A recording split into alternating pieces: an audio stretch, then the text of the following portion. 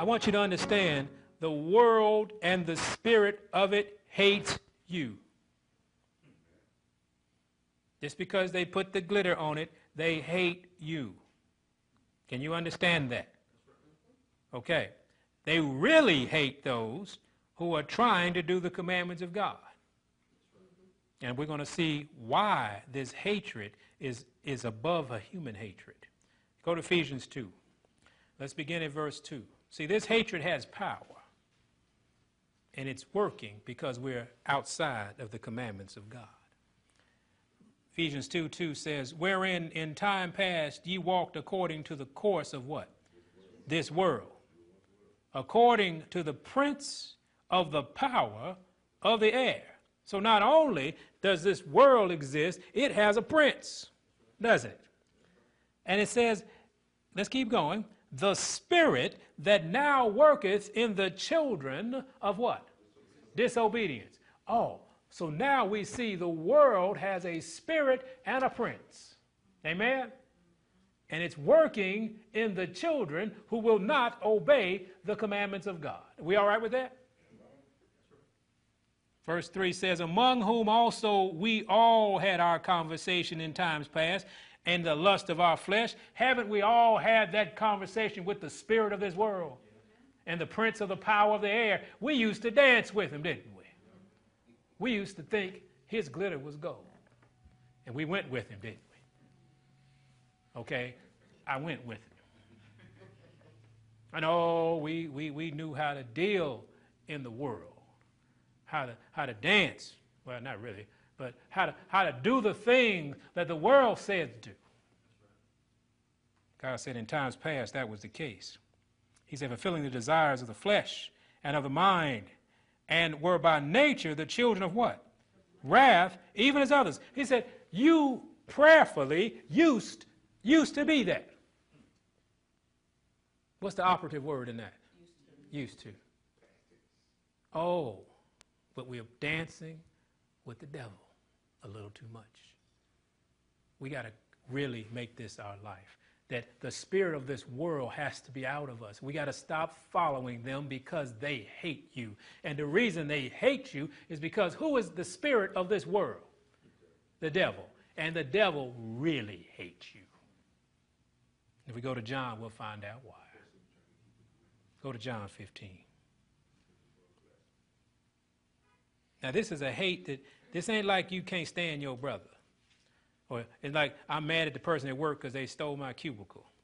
It's not that kind of hate. This is a hate that's spiritual. This is a hate that moves things. This is a hate that devises systems to kill you and they don't care if you die.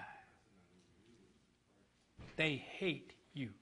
So don't think there's anything in this world that is good for you. John 15 gives us an explanation of what this hate is. John 15, let's begin at verse 18 if you would. John 15, beginning at verse 18 says, if the world hate you, you know that it hated me before it hated you. So this hate started before you got here. This hate started a long time ago, and it has its origin in the spirit world. He said, if ye were of the world, or the spirit of the world, we know what the world is, don't we? We're not talking about earth. We're not talking about ground, okay? We're talking about the system that Satan has created called the world. Amen? If you were of the world would love his own. But because ye are not of the world, but I have chosen you out of the world, therefore the world does what? It hateth you. Don't ever forget that. Then you'll stop looking for the world to help you. Then you won't start relying on the world and its systems to be your savior. You have to come to this understanding that the world is trying to kill you. Why? Because he was a murderer from the beginning. And his end game is death. Please remember that. Don't think because you got a raise that the world doesn't hate you. Don't think that because you got a new car, the world doesn't hate you. In that new car is a system of hate. They locked you in, didn't they? They make it easy for you to get caught in a trick. Amen? Don't forget that. So you always carry the Spirit of God with you in all things that you do. And you say, Father, what should I do in this circumstance? Instead of saying, oh, well, this is a good deal. The world, hey, I got over on him. You will never get over on the world. They saw you coming. They designed a little package for you before you walked in the door. Sucker number one. Well, that's sucker number one coming through. Here you go. Oh, man, you ever bought a car?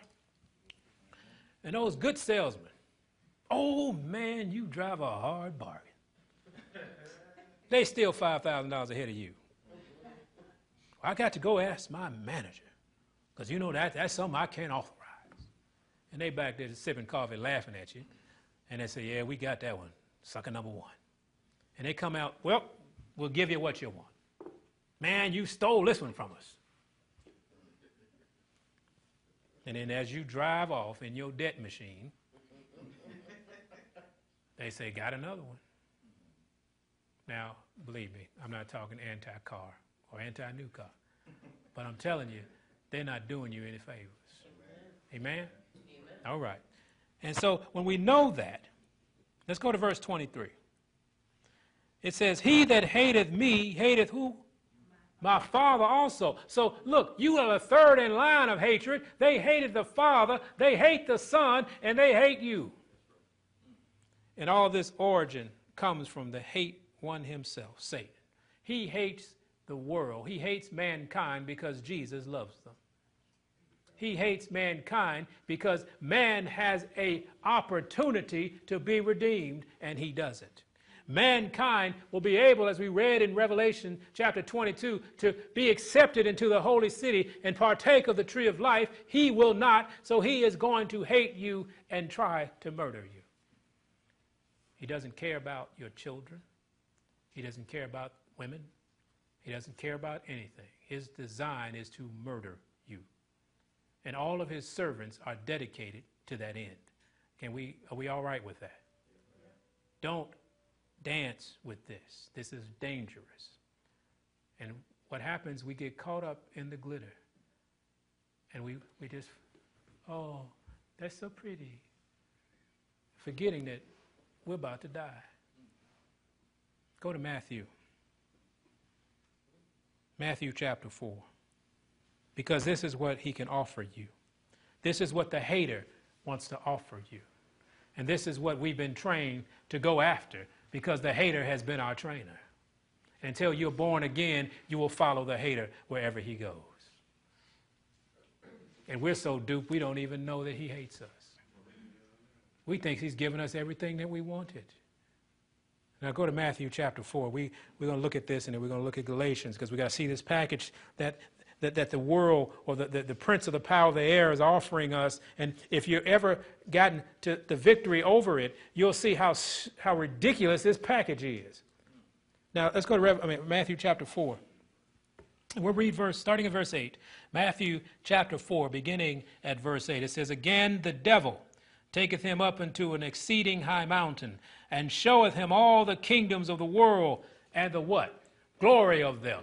They are still of the world, and they're still filled with hate, and they're still leading to death. So no matter where or how high he takes you, know the end game is death. And how much you got on, I don't care where it is. I don't care if you're on top of the mountaintop. And he said, I'm going to give it all to you. And what did Jesus say? Verse 9, and saith unto him, the devil says, all these things will I what? Give thee, if thou would just fall down and worship me. Because he knows if you fall down and worship, you are dying. You have eternal death in your future. And that's what he wanted in the first place. So why wouldn't he give you the stuff that your selfish hearts desire? Because he doesn't care about the stuff. He cares about your death. And he hopes he can use you to kill others. What do you think his agents do?